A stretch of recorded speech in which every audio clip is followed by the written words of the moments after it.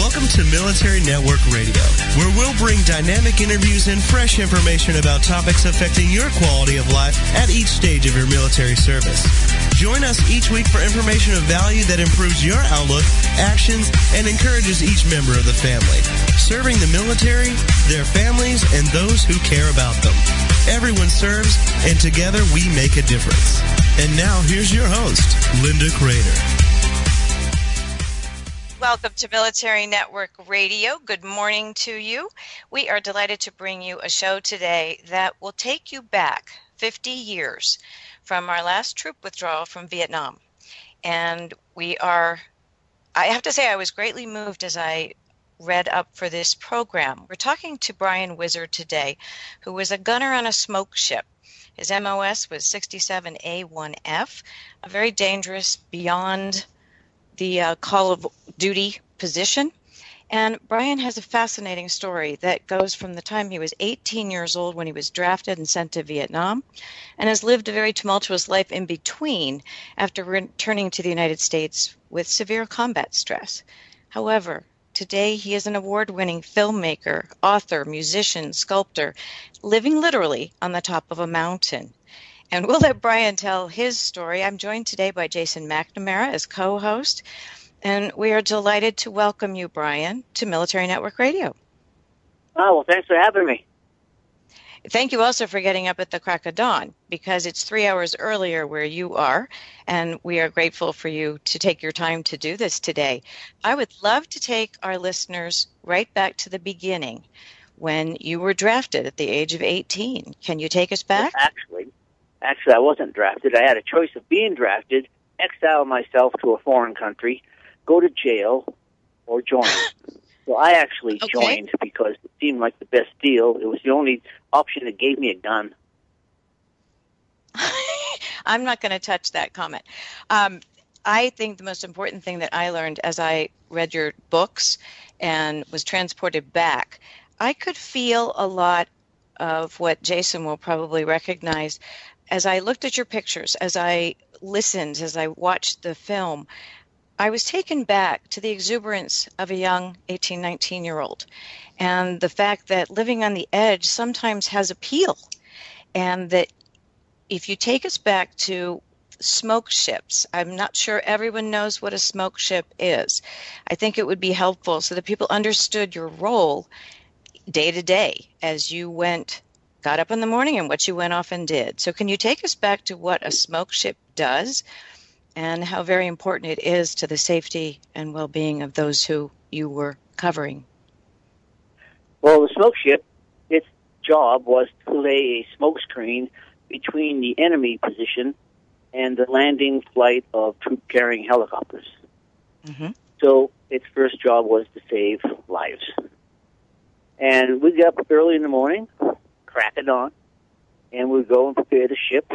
And me and my crew sat on 50 gallons of fire-retarded oil that was pumped into the exhaust of the turbine through a ring around the turbine, and it would create the smoke. So we'd fly out there to be one crew chief, who was also a gunner, and two gunners, and two pilots, and we'd be in Huey helicopters, and off we'd go. And we'd go out to define the front line from one step beyond, because we were the first helicopter into the area of operation, the AO. And we'd fly along the tree line if the enemy was in the trees. And you ask any pilot flying the troop carrier, Slick helicopters, what was the most scariest time during a combat assault, and they'll tell you that 15 seconds of taking a fast-moving helicopter and stopping it, landing, and letting the troops out. So that's when the enemy could get the bead on the pilots and the gunners and take their shot. But just before that happened, zoom, we'd come out of nowhere, fly over them, and lay this blinding cloud of petroleum smoke. And they no longer had that opportunity to get a bead on the landing helicopters. If they saw us coming, how could you resist not shooting down a smoke ship? It'd just be too much fun. So anyways, that's what the job of the smoke ship was, to laid a smoke screen in my movie Thunderhawks on the DVD. It explains that fully, shows you actual combat scenes from the combat landing helicopters, troop carriers, and from my smoke ship, because I had a gun in one hand and a movie camera in the other. I was amazed at the number of actual...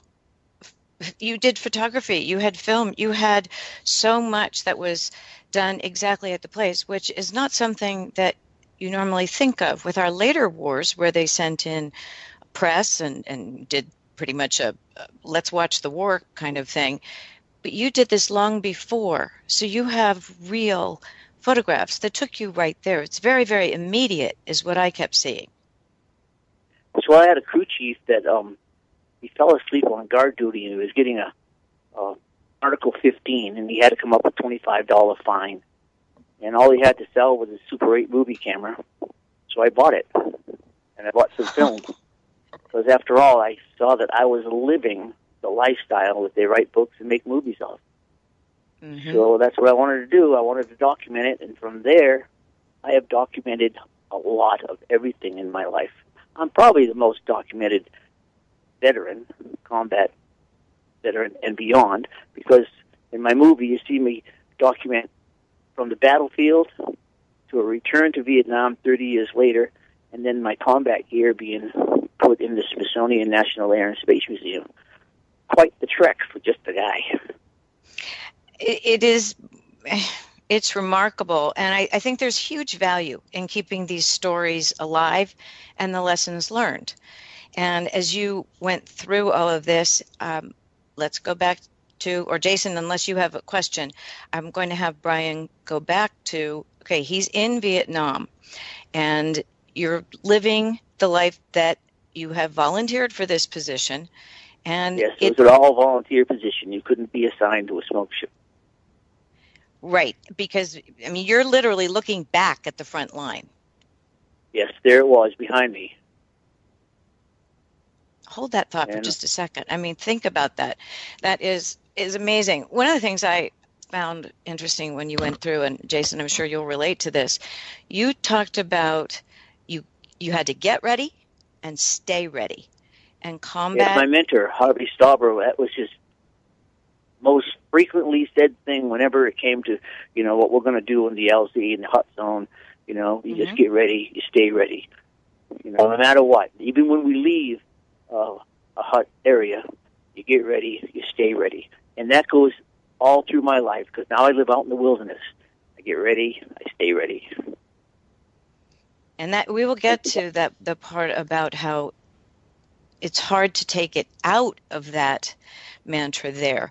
I think I should mention for our listeners that Brian has won the Air Medal with 25 oak leaf clusters and the crew member flight wings. But one of the things I noted was you mentioned that the best award of all were the enemy flags that you stole. Yes, during the Tet Offensive, the enemy would put their flag up in territory they thought they controlled. I'm 19 years old. You put your flag up, it's mine, baby. I'm taking that flag. And we stole 13 of them all together. And in the video, you see this guy out there shooting up the flag with an M60 machine gun. And you see me standing on the skid, holding on with one hand to the helicopter, and bending down and ripping the flag off the flagpole. And you see this great big smile on my face. I'm having the time of my life. I am stealing the enemy flag. It might be the last thing I do, but I am way beyond fear. I am totally into the game. That's my flag. I'm taking it. Well, and that became very obvious as you looked at the big grin on your face. It was a victorious moment for you. And you had such a purpose and direction, and each day you went out. Yeah, each day we went out to find somebody to take down, because they were the enemy. It wasn't anything personal about the people. It's just they were trying to kill me. Right.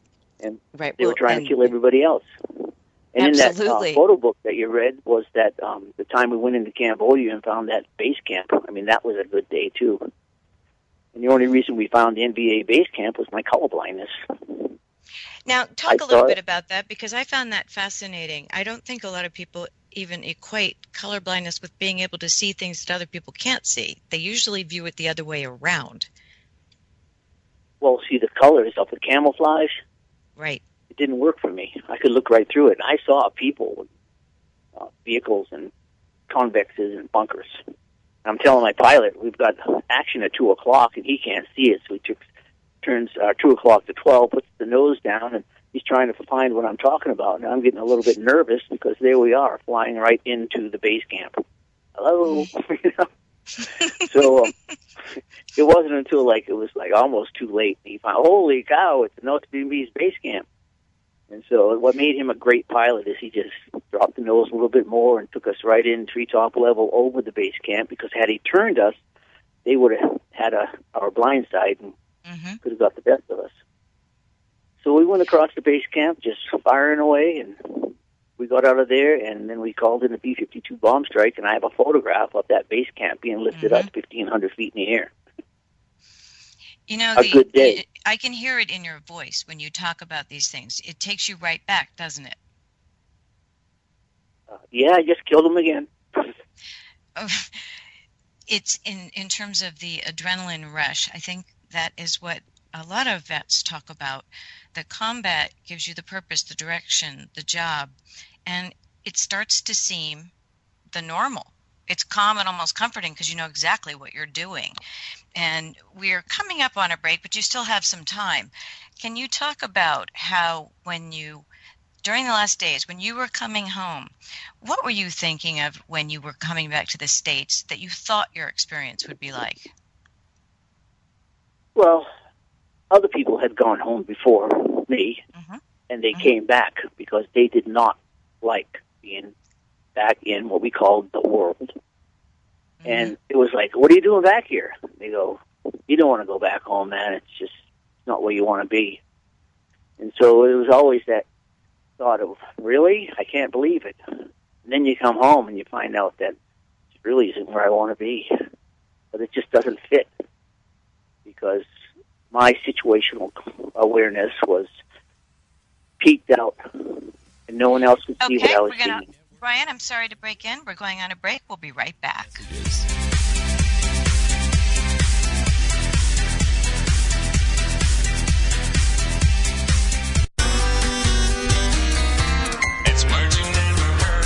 A few years ago, some fishermen off the coast of Italy discovered some pottery along with fish in their nets. Divers were called out and discovered an ancient Roman ship whose galley, or caboose, a nautical term for kitchen, was extremely intact. Some of the food uncovered on board was pickled fish, wine, oil, and grain used to make the ship's biscuits, otherwise known as dandy funks. It is thought the 2,000-year-old boat was probably on its way to Spain when it sunk and was covered by layers of mud, baggy wrinkles and all. Baggy wrinkles are another name for the ship's ropes. The mud protected the ship from wear, explaining why the leftover food on board was still in such good condition. We land lovers may not be familiar with leftovers on the sea, but we are familiar with leftovers in our kitchen. I'm Carolyn Davidson, and you can have fun challenging your words you never heard vocabulary with my free app, Too Funny for Words. We often ask, is that all there is? Why is this happening to me? Why am I always broke? How am I going to survive this mess? Then join Dr. Geraldine Tegeloff for Nature Spirit Speak, 7 p.m. Tuesday evenings on TogiNet.com. Geraldine is a metaphysician, nature intuitive, and prosperity coach who shares with you how she went from totally broke to living what she would call her perfectly prosperous life. Through the combination of a wealth of metaphysical knowledge and her amazing ability as an intuitive, Geraldine brings to you the secrets of her magical journey of healing emotionally, spiritually, and financially. As with the ancient seers and master teachers, Geraldine has a unique gift of being able to connect to the simple yet profound messages brought to us by Mother Nature, and happily shares these through today's note to self on her webpage, naturespiritspeak.com. If you need help with your journey, why not connect with Geraldine during her show, Nature Spirit Speak, Tuesdays at 7 p.m. Central on TogiNet.com. Welcome back to Military Network Radio, serving the military, their families, and those who care about them. Together, we make a difference. Welcome back to Military Network Radio. We're continuing our discussion with Brian Wizard, Vietnam veteran and a full expressive artist, writing, art, sculpture, music, as part of a healing from combat stress. Brian, I know that Jason wants to ask you questions. First, I'll lead us in with talk to us about combat stress. Okay, a lot of people, VA and everybody, they call it post-traumatic stress disorder, but that's different than combat stress. Post-traumatic stress disorder comes when you have a traumatic incident. It could be an accident, a mugging, a home invasion, something weird out of your normal life. It happens, and it's traumatic. And then combat stress is something that comes to you through sustained combat. And that's what people who are in combat for a long period of time, there's actually mental changes to the brain that allow you to overcome the fear because the fear becomes normal. And your situational awareness grows to a point where it becomes normal. And then you come back to a place where all that isn't normal and you seem abnormal. So your abnormal reaction to an abnormal situation is really kind of normal. Mm-hmm. Jason? Yes. Sorry, so and I'm dialing in here, so I'm a little bit behind on things, so I apologize. But so I have a question about how this was for you. Obviously, having 25 oak clusters is pretty impressive. Seeing the times are very different than say modern warfare. As a young man going to combat, what was sort of the most profound things for you as you were starting to experience some of these things? I mean, when you talk to me about like capturing the enemy flag and such, that that's my immediate thought was to think about modern warfare video games and how they've sort of taken your story basically and translate that into real world video games for millions of kids to play capture the enemy flag. But you're really living this stuff, and having exposure, at a young age for that matter, had to be profound in so many ways. Could you just share with us some of the things that you were thinking about? You got to understand, I grew up playing Army. I grew up playing Capture the Flag. So suddenly, all of a sudden, I'm in a real military situation. It's no longer a game. Those are real bullets they're shooting at me. Those are real mortars, real rockets. That's a real helicopter could fall out of the sky at any second. And now I'm in there with an enemy that wants to kill me and has a right to kill me because we're enemies. And that was profound in understanding that I made the transition from game to real life, real warfare. And there I was in a very prestigious position, gunner on the company smoke ship. Smoke ships are few and far between. And being that it was beyond the call of duty, and you couldn't just say, okay, I want to fly it. You had to be accepted by the crew. That was, wow, I was accepted to be, one of the best. That's amazing. So I grew exponentially from the experience of being an 18-year-old kid when I got there to a 19-year-old man by the time I left with accomplishments that I could see. It wasn't the award, the medals and stuff that I could see. It was the experience that I knew I just lived an amazing thing.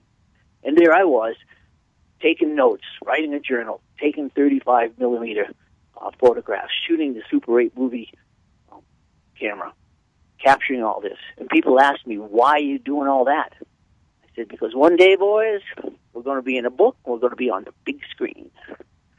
And that has all come true. So the profound experience I have kept alive, and keeping the smoke ship story alive, I'm the only one doing it. And now you can go to the Smithsonian. You want to talk profound? My gear is in the Smithsonian National Air and Space Museum. So I've kept what happened 50 years ago alive and made something of it. Not that many people actually know about it because I wrote books, who reads books. So anyways, but Brian, you're right. Smoke ships, I had never heard of a smoke ship until I read it. And then I do remember seeing photographs about smoke ships. But in those days, the war didn't come to your television screen like it can now, which does sometimes, Jason, look like a giant video game. So when you came back to the United States, were you like the men you talked about who said, I don't know how to be back in the world? Talk to us about when you returned. Well, I left at 18. I came back at 19. I went through the profound experience of combat. And the people that I grew up with didn't know that. So they didn't understand me. They didn't like me. My mother said, my son never came back. You know, so you get all these people saying that you're not you. Going, okay, I think I'm me. But when I came back, I was too irresponsible in the eyes of the government to have a drink, to vote for who sent me to war. And I was saying, wait a second. The guys that are running the show haven't even gone to war. And I can't vote for the people I want to send me to war. You know, I can't have a drink. They've been feeding me alcohol for a year, and I can't have a drink now because I'm back in the United States of America. What's with that? You know, so that was pretty shocking. And then when your people don't understand you, and finally your mother says, it's time for you to leave. Okay, got it all. I don't even know where to go from there. You have gotten back, but you're starting to experience the things that you end up writing about, which you have a series of books, and they vary from Permission to Kill to the end, which is Permission to Live. And I think the journey between there is so fascinating for you because you tried to fit in. And so as you left and went to try and find work, friends, etc., what happened next? Well, I couldn't get a job because no one would hire me because I didn't have a home because I was homeless, and I couldn't be having a home because I couldn't sit still. So I was always on the move, which was good for me. I loved it. I had an adventure. And it just never seemed logical for me to settle in and take a job where everybody else around was different than me, because most people didn't go to war, and they didn't understand me, and I was too volatile for them. And it would be better to not hang out with the people if they were going to get hurt. So to protect them, I stayed away. I've always lived in lawless places. I was always turned out to be the law. I'd live on isolated beaches in Northern California or in other countries, you know, and mountaintops, in the forest, in vans, you know, driving around, slipping in little dark holes and crevices where I could park for the night. And that's just living outside of society because it was the safest place for me and for all the people. For everyone is what you're saying. So yeah, at any point, did you out there? Well, it makes sense. It does make sense. At any point, did you feel as though you could re-enter? I mean, was there any desire to come back and re-enter, or did it just continually feel more isolated and more alienating to you? Well, when the guys came back and told me they didn't like it, they were right. It was just really hard to merge. It was hard to get in here, and it was okay because I didn't really want to have a job that I worked 40 hours to make somebody else rich, and I got a few bucks on the side to pay for my rent and pay for my car and pay for my gas so I could go to work again. I didn't see that I could have a life out there in the wilderness, and that was more fun. And that was still on the edge. See, I never wanted to come down from the edge. Mm-hmm. That's where life is. That's where life means something. When you have your life on the line, you have a life. And I can just show you the people today that don't have a life. And what are they? They're overweight and kind of stupid. Sorry. No, that's okay.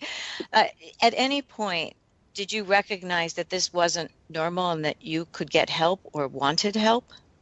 Oh, yeah. Well, we've got to remember that the Vietnam War was a police action until 1988 when Congress said, oh, yeah, that was a war. And combat stress was never actually defined and it was called PTSD, and wasn't even recognized till the late 80s as a disability. Mm-hmm. And the fact that they put it as a disability is actually kind of wrong, in the sense that it's more along the lines of an enhancement. I always considered myself enhanced by combat, not disabled by it. But because of my enhancement, I couldn't fit into society. Like, I took a job once. They told me to dig a ditch. I dug the ditch. They came back, and they asked me what I did, and I said, I dug your ditch. They said, it's a 3-day job. So, yeah, what's your point? So I cost them money because I did it in a day. I said, well, that's not how I work. You know, you give me an operation to do, I do it, I move on. I can't work with that. Well, it wasn't making sense. I think you're you're mirroring some of the same comments that you hear sometimes from those returning from the more recent conflicts. And there doesn't seem to be as much purpose. In our now all volunteer force, you still have such a small percentage of the country participating. And what you're talking about seems to span this whole 50-year period and does not appear to have changed that much, other than it is, as you say, recognized that PTSD, combat stress, while being somewhat different, and I know how you defined it before, but it does seem as though they do at least recognize those things. It doesn't mean that the system is any less cumbersome or easy to get through, but the thing that struck me as well, and in recent vets as well, is that you get a lot of training to go in. Sometimes we need training to come out and come back into the world, as you put it. Not only training, but recognition that I'm not the 18, 19-year-old boy anymore, even though my age is, but my experience isn't. You know, I'm way beyond that. I'm a mature man ready to take on big responsibilities, to include drinking and voting. But they wouldn't allow it to happen. I was still the boy. So that doesn't really work. You know, I didn't want to be treated like a boy, but I wasn't. And so that was something to keep in mind. Brian, otherwise, yes. Another quick break, and then we'll come right back. Military Network Radio, and we'll be right back after these short messages.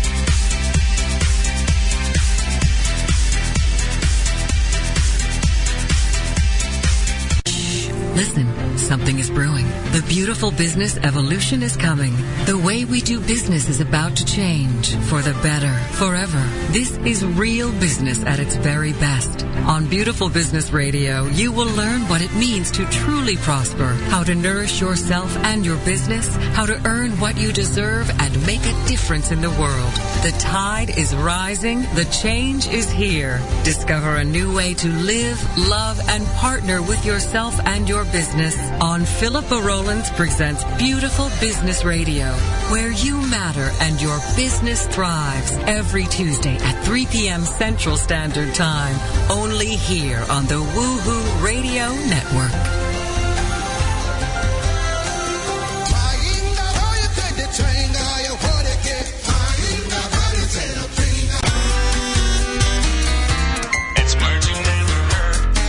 Think engaging in small talk with prospective clients before business negotiations is a good idea? A new study from Nova Consulting Group suggests that it all depends on whether you are male or female. The study found that a little chatter by female professionals before a meeting will generally produce a positive image, but not always positive results. However, male professionals who begin negotiations with a little small talk usually glean favorable returns. This is because there is a preconception that women are already expected to be more communicative than men. And when a man makes small talk, he is perceived as friendlier and likable.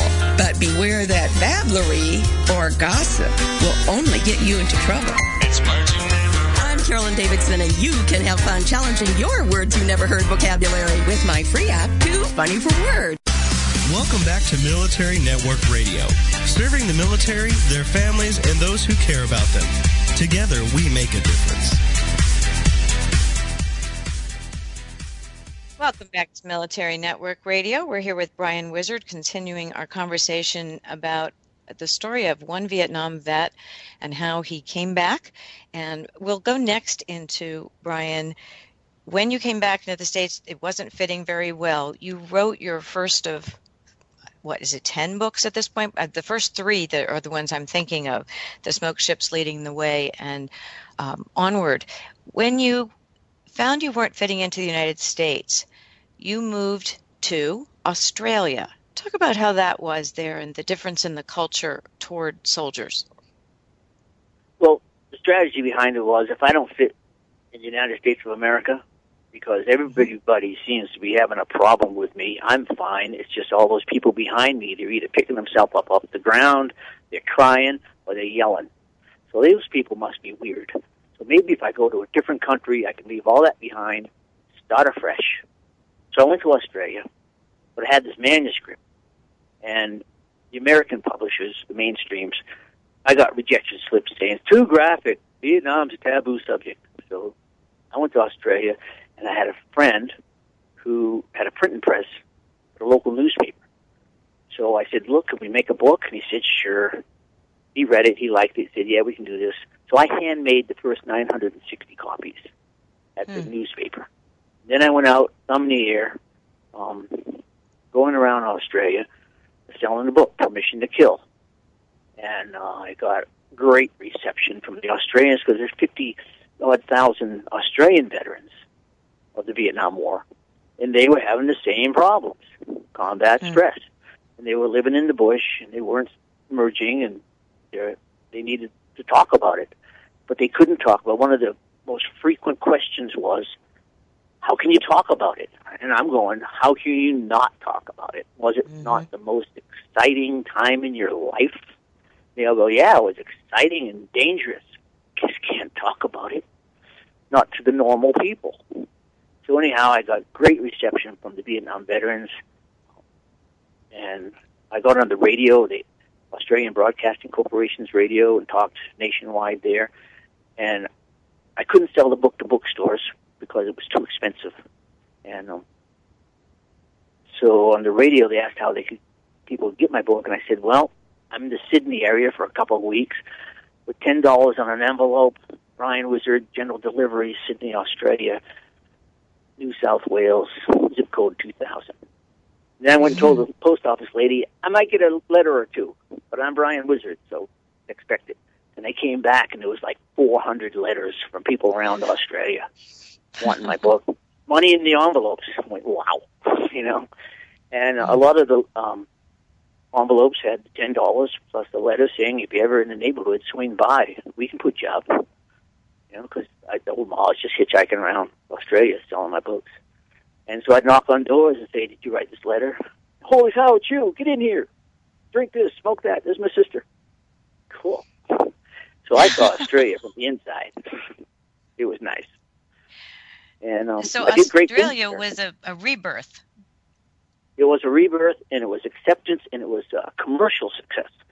So I said, well, if I can do this in Australia, you know, I should be able to go back to the United States, and maybe they're ready for me now. So 6 years later, I came back to the United States with 2 editions as publishing history, right? Successful, 2 editions.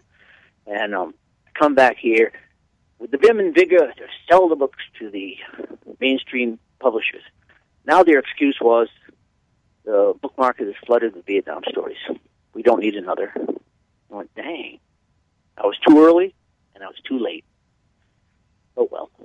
And then I had to do what was really amazing. I actually defined the true enemy I had, which was the United States government, the architects of the Vietnam War, and the Veterans Administration. The architects of the Vietnam War, when asked the question, what do you do with combat veterans that have seen too much combat and cannot merge with society? The answer was, don't worry about them. They'll either get incarcerated or commit suicide. And that was the wrong answer. I didn't like it. But it's what happened. And then the VA, the one in San Francisco, said that no one would get 100% disability for PTSD unless they were a vegetable. So that was wrong, because I'm not a vegetable. And it took a 4-year fight with the VA. I whooped them. They had an army of lawyers, and I whooped them all on my own because I couldn't have a lawyer. And the people who were even talking about what is PTSD, those getting compensated for it, I helped set the precedent for that. Because once somebody got 100% for combat stress, it became, the norm. And that right there is, good for me, feeling really good about that. I helped a lot of people. And I just want to say that the people that commit suicide, it's not the way to go. It's always better to eradicate the problem, not yourself.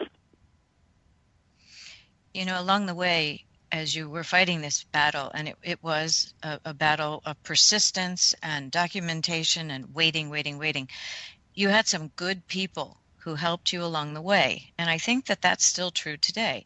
If you can find a champion who will encourage you and walk with you on that journey, you are more likely to persist and stick with it. Would you agree with that? I would, because I know some guys came back and they had super great family and community support, and they actually just took the whole war experience, put it on the shelf because everybody helped them out and, directed them into the good American dream, right? But I didn't have that.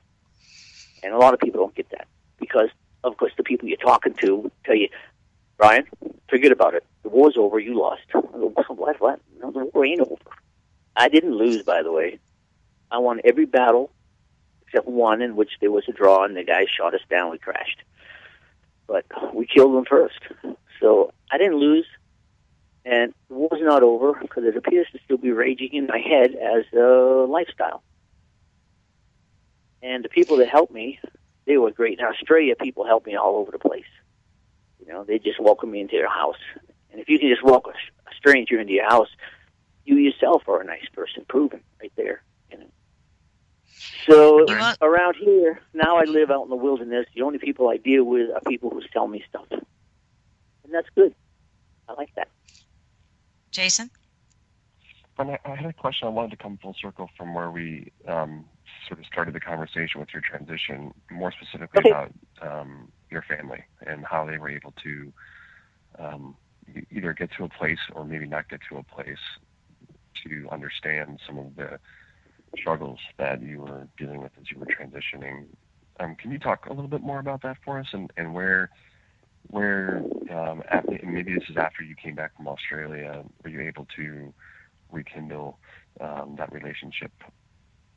Yes, well, first off, I was going to say the best therapy is writing either a story, short story, long story, tell your experience, and maybe throw in some music. If you can, work some music into your life, great therapy, and that tells the story. And once you can tell the story to the people that are around you that never understood exactly, what's wrong with you. They never understood that I was on a smoke ship. I was a gunner. I was in constant danger, beyond the call of duty, defining the front line from beyond. They didn't understand it, because they couldn't see it. So I wrote the book, and when I started being able to share the book with people, they went, "Oh, you did this?" I went, "Did it? That's me." And then I showed them the movie, and went, "Oh, that's you?" And I go, "Yep, that's me stealing the flags." And that's me. Yeah, those are my medals. Those are my flight wings. And they started to understand it. That's why you're the way you are. And I go, dang, now you got it. Now you're starting to understand. And it was really good for them to have something to read, look at, and listen to. Then they came around and started to understand what I was talking about. Because through reading, they got to live the experience. Like Linda said, you can't watch my DVD and not kind of get a little secondary combat stress going. It's very intense, and this job and the age that you were at the time seems to compound it. It's also interesting, though, that you were still very driven to make the most of yourself. I mean, it's very commendable that you were keeping on trying and that you are open enough that when you did tell the story and people did listen, they could see it. You mentioned to me in a conversation about that if we could only put people around a campfire again, it would make the talking easier. Can you express a little bit about that? Well, that's what storytelling is. Mm-hmm. It started off long ago before such thing as a book was invented. You tell the stories and the history by sitting around the campfire for entertainment purposes, and the elders would tell you the history of your tribe. Mm-hmm. And that's all I'm doing now. And the truth of the matter is, knowledge is gained at the feet of the elderly. So, I was a lot older than, I would say, my father after I came back from Vietnam. Mm-hmm. And so finally when he read my book, he goes, oh, I see. So he learned from me because I was older than he was in experience of combat. And so sitting around and talking about it is great, but sitting around and reliving it over and over again in like group sessions, not necessarily that great. Mm-hmm. Because I don't see any production in it. But doing a commercial event or even just a personal, today with self-publishing, you can do a cathartic writing and telling of your story. You can write a song, even if you just put the poem down and have somebody else put music to it. You're telling your story and trying to convey what you went through to other people so they can sit back and go, oh, I get it. And that's what we're looking for. That's what a VA. I had to get kind of hard on the VA, and when I found out they only give every claim 7 minutes of attention, and I gave them a 250,000-word document, I had to condense it down to an 8.5 by 11 poster, which I sent you. Mm-hmm. That they could understand.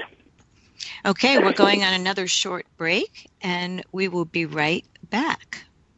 Okay.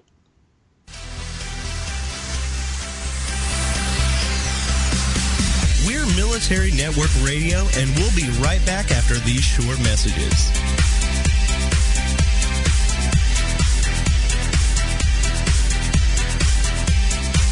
Are you looking for something more in your life or business? More success, more stability, more happiness? It's all out there waiting for you. But it doesn't just happen. You've got to go get it. Make it happen with Michelle McCullough, where motivation and strategy intersect. Michelle is a serial entrepreneur, acclaimed speaker, and the Woohoo Radio Network's resident business and success strategist. Michelle has the smarts, strategies, and experience to help you improve your life and take your business to the next level. You've got big dreams. You've got big vision. Now it's time for you to make it happen. NASA's Scott Kelly recently broke the record for the longest consecutive time spent in space, with over 300 days and counting. Astronaut Kelly says he doesn't really experience the mollygrubs or depression, but is fully aware of the dangers of being in space. In other words, he understands the gravity of the situation. Speaking of gravity, in space, your arms don't hang by your side like they do here on Earth. So Astronaut Kelly says he tucks them inside his sleeping bag at night so they don't float in front of him. Hey, isn't it always night in space? He also says that he doesn't get the same satisfaction of laying down to sleep like people on Earth. At least there's no chance of matutolipia. That's getting up on the wrong side of the bed. I'm Carolyn Davidson, and you can have fun challenging your words you never heard vocabulary with my free app, Too Funny for Words. Welcome back to Military Network Radio, serving the military, their families, and those who care about them. Together, we make a difference. Welcome back to Military Network Radio. We're talking with Brian Wizard, Vietnam vet and artist extraordinaire at this point. Brian, you used your writing, sculpture, art, and music as a tool to reinvent yourself. I think you made a very valid point earlier when you said people don't read as much anymore. And I think you're right. So I'd love to talk about your video, your DVD, and now you can download it straight from your website, because I think just a view of something like that will make a number of combat veterans feel very comfortable that you have been there, you understand it, and that it's a visual that's real. It's not a video game. So can you talk about the Vietnam movie that you shot called Then, Again, and Beyond that won the Indie New York Film Festival Award. Well, like I said, there I was in Vietnam, taking photographs, shooting movies, keeping a journal. And I was going to write a book and make a movie, and nobody believed me. But now I have, like, heaps of books, and the writing of The Permission to Kill was cathartic for me. Boom, I got it down. Anybody got questions, read the book. And then I wrote 2 sequels to it, Back in the World, Permission to Live, that cover the next 30 years. But now, the DVD, for people who don't read, really makes it because it's got 3 parts to it. The first part is 20 minutes riding in the door of my helicopter, Pollution 4, laying smoke, and going on what we call the hunt, where we would go out and find the bad guys and take them on one-to-one, you know. I mean, I killed personally myself 40 people, and hundreds with the help of other gunships and the Air Force, you know, and that's something to come home with. You can't show it, though, can you? Except in the way you act. But the video will take you right there, and you'll see me shooting up stuff.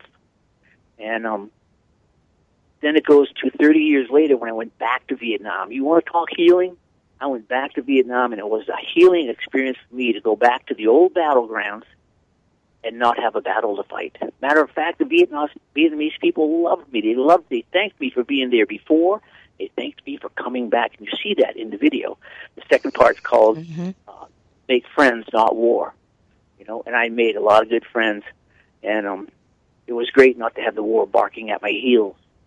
And then the third part is when the Smithsonian got this Huey helicopter with a history of being a smoke ship, and they didn't know what a smoke ship was, so they typed smoke ship from the internet and came up on my website and go, this guy knows.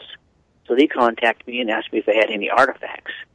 And so I got to put my custom-painted flight helmet, which you see me wearing in the video, and my platoon scarf and my most famous photograph on display at the Smithsonian National Air and Space Museum in Chantilly, Virginia. Well, after that, after I donated that, I told the curator, I said, until you put a smoke generator on that Huey, you just got another slick troop carrier. And he said, well, we're going to get one of those. I said, hold that thought.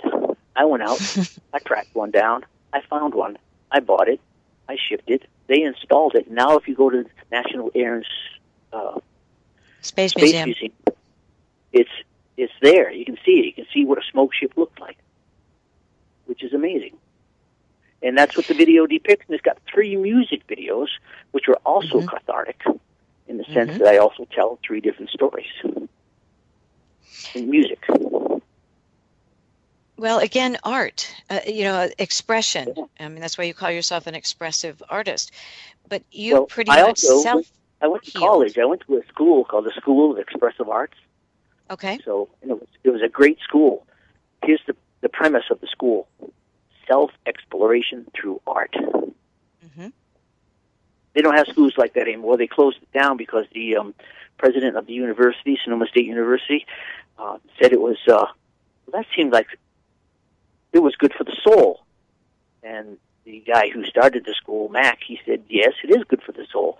So they shut it down because there was no money in being good for the soul. They wanted to put out the service people who paid taxes. So that school was put down, but it was right there at the right time for me because self-exploration through art, or self-exploration through mechanics, or self-exploration through whatever, it is a great way to go because you need to explore yourself and redefine yourself in the new world back here. And take all the experience of combat, all those great lessons, the commitment, the discipline, and use it in today's world doing something that has nothing to do with combat. You take all that situational awareness and experience and you transfer it into here and now, doing what you do. And that'll pull you through. And you have to pull yourself through. And nobody else can pull you through. Well, it is interesting that those sorts of therapies are being used now more because it is healing. I want you to go back to your search for some of your battle buddies and what happened 47 years later, the Crack of Camaraderie video. That is a great video because, so I got books and DVDs. So some people with interest, they can find me I'm on the internet. Just type in Brian Wizard. Boom, there I am. And BrianWizard.com, everybody. Yeah, BrianWizard.com. But this guy in Southern California, Van, he was a crew chief of the smoke ship in the company next to mine. And on the day I arrived in Vietnam, he was busy crashing in that helicopter. And he found my stuff, and he bought my book and DVD. He loved it. And then this guy, Scotty Henderson, who was the first crew chief of Pollution 4, that's the name of my smoke ship, Pollution 4, just as I was leaving, just as I was coming in, he was leaving. And I heard about him. My mentor, Harvey, kept saying, Scotty, he was the best, he was the greatest. And he bought my book and DVD. And Ben and Scotty emailing back and forth, and they told the same story about how they took a slow boat to war, and it broke down, and they had to spend a month in the Philippines. And went, you guys must know each other. So I sent them each a picture of each other. And they go, yeah. And they each sent me back the very same photograph on a Saturday night, Subic Bay. They got in a little dust-up with some Navy boys, stole their hats. They were sitting there drinking beer, wearing sailors' hats. And that was great. Turns out that Van in Southern California was a keynote speaker at the commemoration of the 50th anniversary of the Vietnam War in Nampa, Idaho. I was invited to sign books and movies. We had to get Scotty up. We had to get him up there. I offered to pay his way and put him up in the hotel and everything, but no, I'll get there. So he showed up on his own, and we had a great weekend reunion. These two guys hadn't seen each other for 48 years, and I've been looking for Scotty for 47. Now, here's the important part. If you know people from the combat you were in, and there's things you'd like to talk about with them because they know what you went through, do it now. Because 9 weeks after that, Scotty died. Massive heart attack. So that was amazing. And the crack of camaraderie, which is, go to my website, there's the word videos, you click that, boom. There it is, right on top there. And it's just interesting to see how people can come together, even 48 years later, and still share stories and talk about it in a way that they're not talking to strangers. We all knew what we were talking about, what the other people were talking about. And it was good. That was good therapy right there. You know, I when you wrote that in your book, I'm glad you mentioned that people should meet up with their battle buddies if they possibly could, because it does bring the common experience together. You wrote after Scotty had died, just a mere 9-10 weeks after your reunion, the death still sits but a threshold away. And that's the flip side of, live each day to the fullest, which you are doing now.